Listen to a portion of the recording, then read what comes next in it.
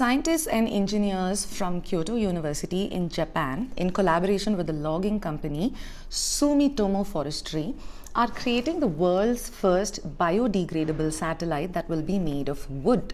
They plan to call this satellite a cubesat, LignoSat. The team plans to use magnolia wood, which in experiments on the International Space Station proved was resilient to cracking in outer space and other forms of physical damage. The plan to build a wooden satellite has come from the objective of reducing space pollution and space debris, which are objects and particles like flecks of paint that float around in orbit spanning several kilometers around Earth.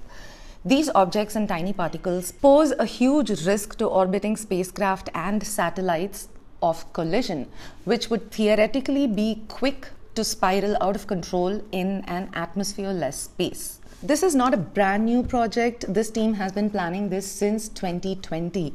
In fact, in 2020, one of the engineers from Kyoto University told BBC that when satellites re-enter the Earth's atmosphere and burn up, they create tiny alumina particles which will float in the upper atmosphere for many, many years. And of course, if it's in the upper atmosphere, it will affect the environment of Earth. Since 2020, this team has been working on the project, experimenting and evaluating different types of wood to understand their resilience in outer space. After the first series of tests, which were held in labs in Japan and that recreated outer space conditions, the samples of wood were then sent to the International Space Station.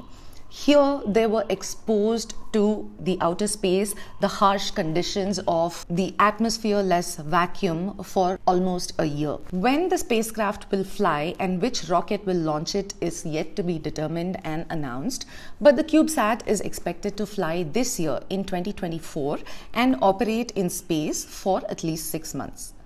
The use of LignoSat, the small CubeSat that can be held in one's palm, will be a pioneer of environmentally friendly satellites. Multiple studies in the last nearly a decade have shown that particles and metals released from rocket and satellite bodies in orbit, including from craft that burn up in the Earth's atmosphere, can go on to damage and poke holes in the Earth's ozone layer.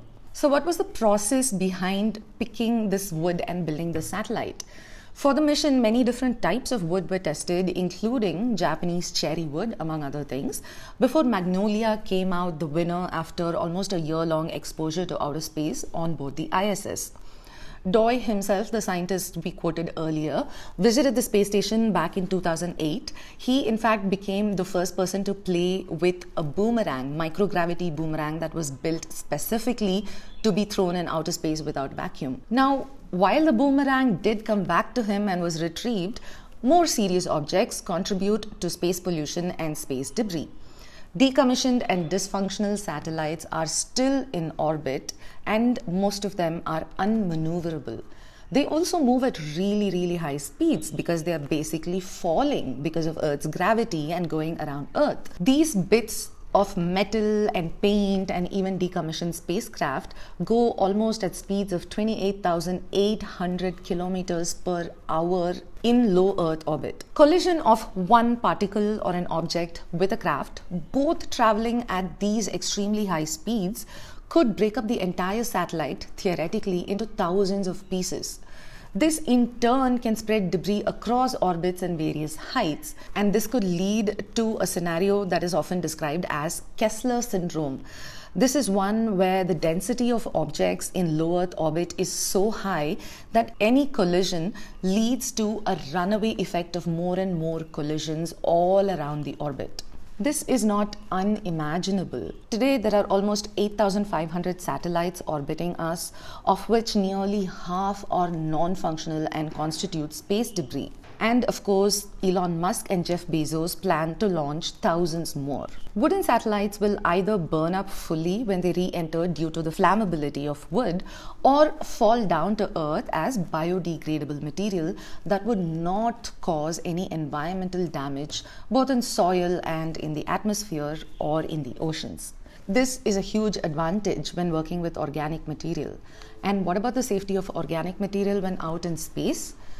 These satellites are not at risk from the elements in outer space because, as the tests with the ISS showed, there is no oxygen in space that could lead to the wood burning or any kind of fire or burn damage. And, of course, there is no life in outer space that could create rot.